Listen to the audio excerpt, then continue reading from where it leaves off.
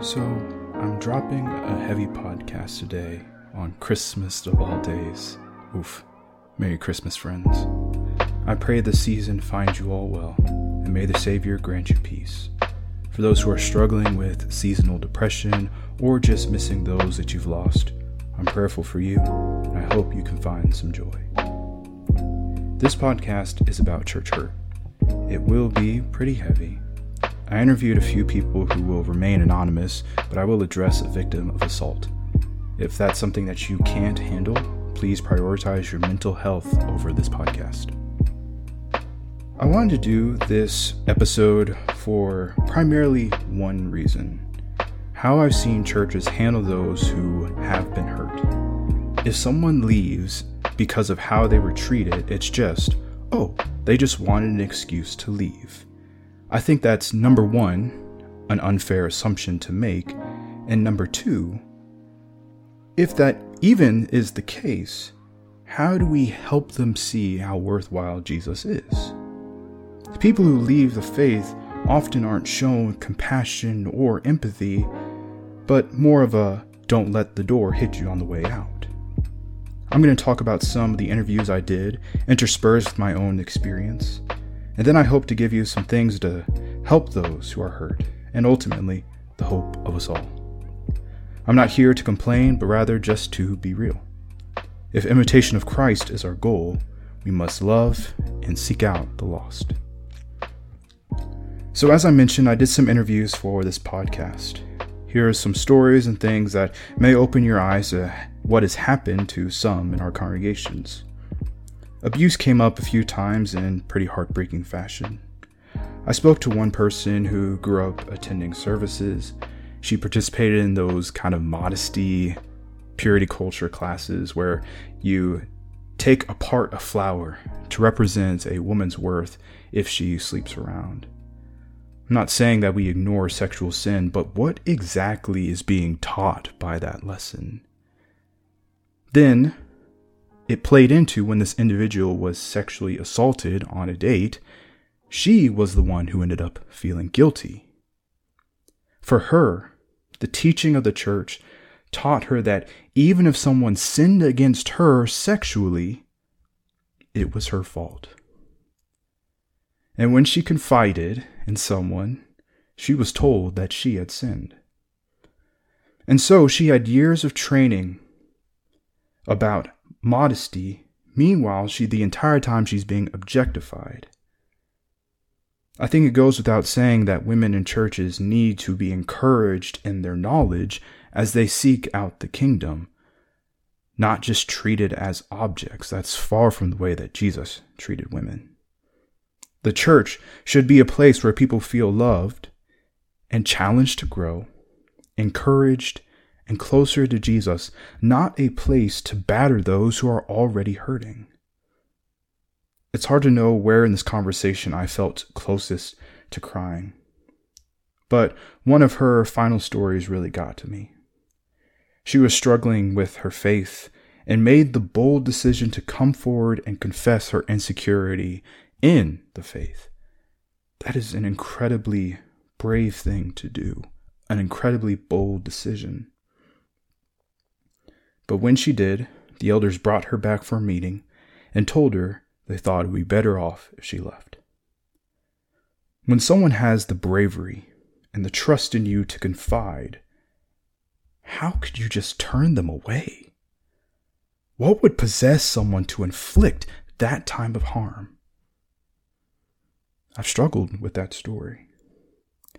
Another major issue that occurred was over the treatment of those in the LGBTQ community, plus community, or potentially mischaracterizations or hypocrisy surrounding the community.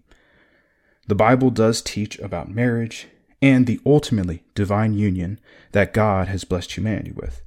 I'm not going to concede ground on that. However, the treatment of the members of this community is incredibly damaging. One person I spoke to said that she had heard people refer to a queer person as an abomination. Now, I may be wrong, but places I've read in scripture refer to practices as abominations, not people. So, in our calling out of sin, it seems like there has been an overcompensation. It reminds me of James 3, where he writes, "With it, our tongue, we bless our Lord and Father, and with it we curse people who are made in the image and likeness of God." Again, I am not an advocate for same-sex unions. But do our interactions with this community reflect that we love them and desire for them to find the better way in Jesus? Do they understand that we actually care about them, or do all they see is cursing, mocking, and vitriol?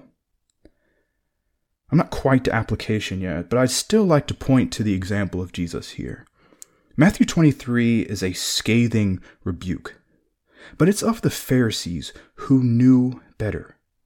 When we approach people who don't know the gospel or don't know scripture very well, should we be going at the Matthew 23 style? Or maybe like Jesus with the woman at the well in John chapter 4, or perhaps with the man born blind in John chapter 9. People should know that we disagree with how they're living their lives, but they should also know that we care deeply for them, willing to even sacrifice ourselves and pour ourselves out for them. All too often, it is us versus them instead of remembering. The Lord's servant must not be quarrelsome, but kind to everyone, able to teach, patiently enduring evil, correcting his opponents with gentleness. God may perhaps grant them repentance, leading to a knowledge of the truth, and they come to their senses and escape from the snare of the devil after being captured by him to do his will. There's a notable lack of mocking in 2 Timothy chapter 2. Two of the people I talked to noted that the things they heard were certainly ugly and more hurtful. We have to be mindful of how we speak, especially to this community. Is our goal to actually be helpful to them, or merely to tear down another image bearer of God? Another thing that was hurtful that was brought up was legalism, and perhaps not in the way that you're thinking. Legalism is the insisting on practices that are personally convicting but aren't bound by Scripture, but then you bind those on other people. Now, everyone has strong personal convictions about things that we personally can't do. Our responsibility is to respect the boundaries other people give and still be united in that, but not force our personal issues on other people. Now, it's easy to see how that would hurt someone if we are overly legalistic. But in the case of one of my interviews, he mentioned in his raising that he was very critical of other people because of legalism. He heard very often, "I can't believe someone who calls himself a Christian would do X." But it's about shallow things, and it was never done to help or encourage people in that position. If we believe that what we're living and teaching is true, why would we put up the weakest argument out there? Shouldn't we be trying to actually help people grow by talking about the difficulties of potentially some arguments? Shouldn't we be testing everything against what's true? And so legalism has this effect. Your faith is better and stronger than everyone else, and that means that being friends with anyone has the potential of leading you astray. It also leads to questions surrounding, how can I receive care when I actually do need help? How do I ask for help? Because if you're so good, how could you reach out and tell someone I'm actually not doing so great? This also leads into how we handle mental health. I'll address this quickly. Matthew chapter 6, 1 Peter 5, Philippians 4. None of these passages are about brain chemistry being off. They are about faith and trust. We do a disservice to those struggling with mental health when we tell them to just pray about it. It would be like having a finger cut off and just saying, just pray about it. You should pray. But God has also blessed us with people who specialize in treatment of all sorts, and so they should be encouraged to seek that treatment out. It should be noted that research has pointed in the direction that intrinsic religiosity helps us with our mental health. And there are plenty of benefits of being in a community. Our churches ought to be places where the people of God can be comforted, not afraid to share their struggles and weaknesses. Politics were also a featured part of my questioning, and it is a pretty personal issue for me as well. A couple of things of note. Posting on social media was mentioned quite a few times. Christians ought to handle our social media differently than other people, frankly. We should be thoughtful and prayerful that our post brings more hope, joy, and peace and truth to the world, not adding to the quagmire of frustration and anger. One of my respondents noted that they had heard taught that Democrats can't go to heaven. That's just unacceptable and unhelpful. Now, I'm going to include myself in the section just because this is where my views often get conflated. I, in my preaching and teaching, do not treat racism as a political ill or a political issue. It is a spiritual issue. It is sin. One of the things I heard in 2020, primarily after George Floyd, was the idea that black people are born with a higher likelihood to be worse sinners. I've tried to erase that from my brain, but it's hard. If I preach or teach on racism, I've been told that I am too political and I need to keep politics out of the pulpit. I beg you just to be thoughtful. That Christians are to be united in key issues like the divinity of Jesus, his crucifixion and resurrection, the importance of Scripture. But we are going to have differing opinions on politics because we have different life experiences, different ways our minds think. In Christ, we are to be united in service and love. You can have your opinions, but do not let them harm your witness towards your other Christians or people in the broader community. I think all of what has been talked about boils down to one story I heard in an interview. This individual was sitting in a Bible class, and the question came up: what is more important, love or knowledge? A hand was raised, and they said, knowledge. And the teacher agreed. Not only is this wrong, but it's straight up unbiblical. 1 Corinthians 13:2. And if I have prophetic powers and understand all mysteries and all knowledge, and if I have all faith so as to remove mountains but have not love, I am nothing. We are told by that same apostle in Ephesians to speak the truth in love. Truth matters. Churches should always stand up for truth. But if the love isn't there, a love for God, that church is nothing. We see Jesus mention the loss of the first love of the Ephesian church in Revelation 2. If love isn't in our churches, why would people come? Is Christianity merely an intellectual pursuit, or is it a love that demands your all? What if we don't love our neighbor? We won't evangelize to them. Or if we do, it'll be harsh. It won't be compassionate to their struggles. We'll see them as numbers entering a baptismal, not a soul that heaven is rejoicing over. Why do people get hurt by churches in instances like these? It is because we are not loving as we ought. I'm not going to act like this podcast has a lot of societal reach. But I want to encourage you who are listening to it that you can make a difference, even as an individual. When a woman or a man has been assaulted, you can be with them, weeping and serving them. They have been sinned against. They don't need your condemnation, but your compassion. The LGBT plus community are a group of people who feel unwelcome and marginalized in society, and they're especially unwelcome by God and in religious spaces. When you show them compassion and you love them, that will reflect the love that God has for them as well. No one is too far gone from the mercy of the Lord. Remember that you have a conscience like other people. Make sure that you are loving the Word of God, checking for logs in your own eye, and seeking mercy before you make assumptions or even trying to correct someone. And remember, Your neighbor of any party or creed is made in the image of God and is loved by Him.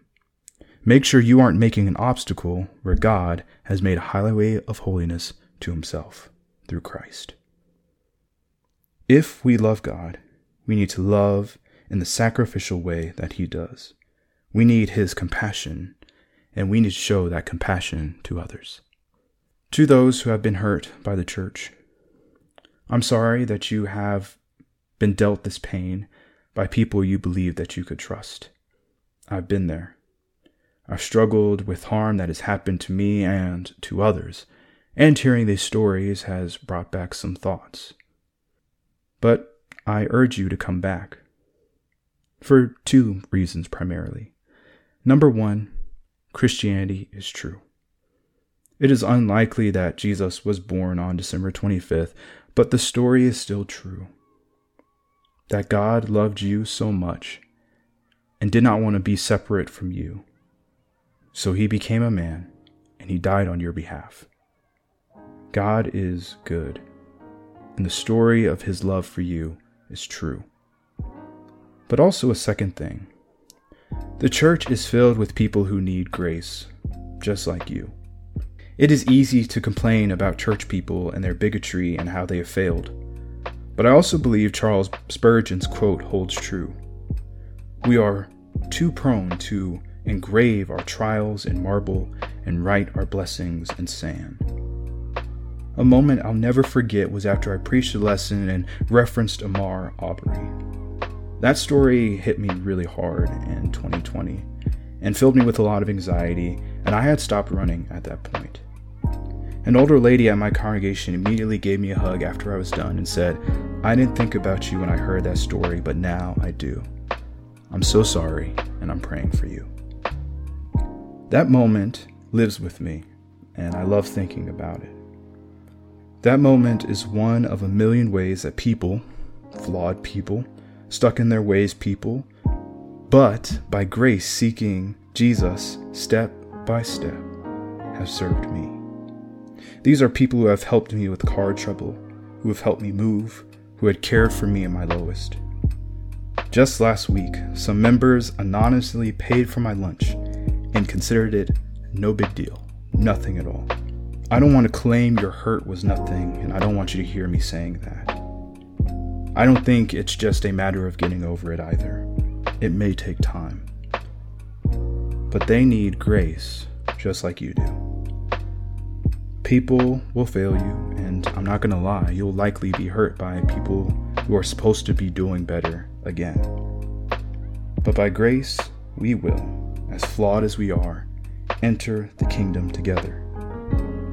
I pray that you come back to the Lord. And for you who still remain in Jesus, make sure that you are making the church a place where people are loved, taught the truth, forgiven in failure, and welcomed in Christ. Merry Christmas. God bless.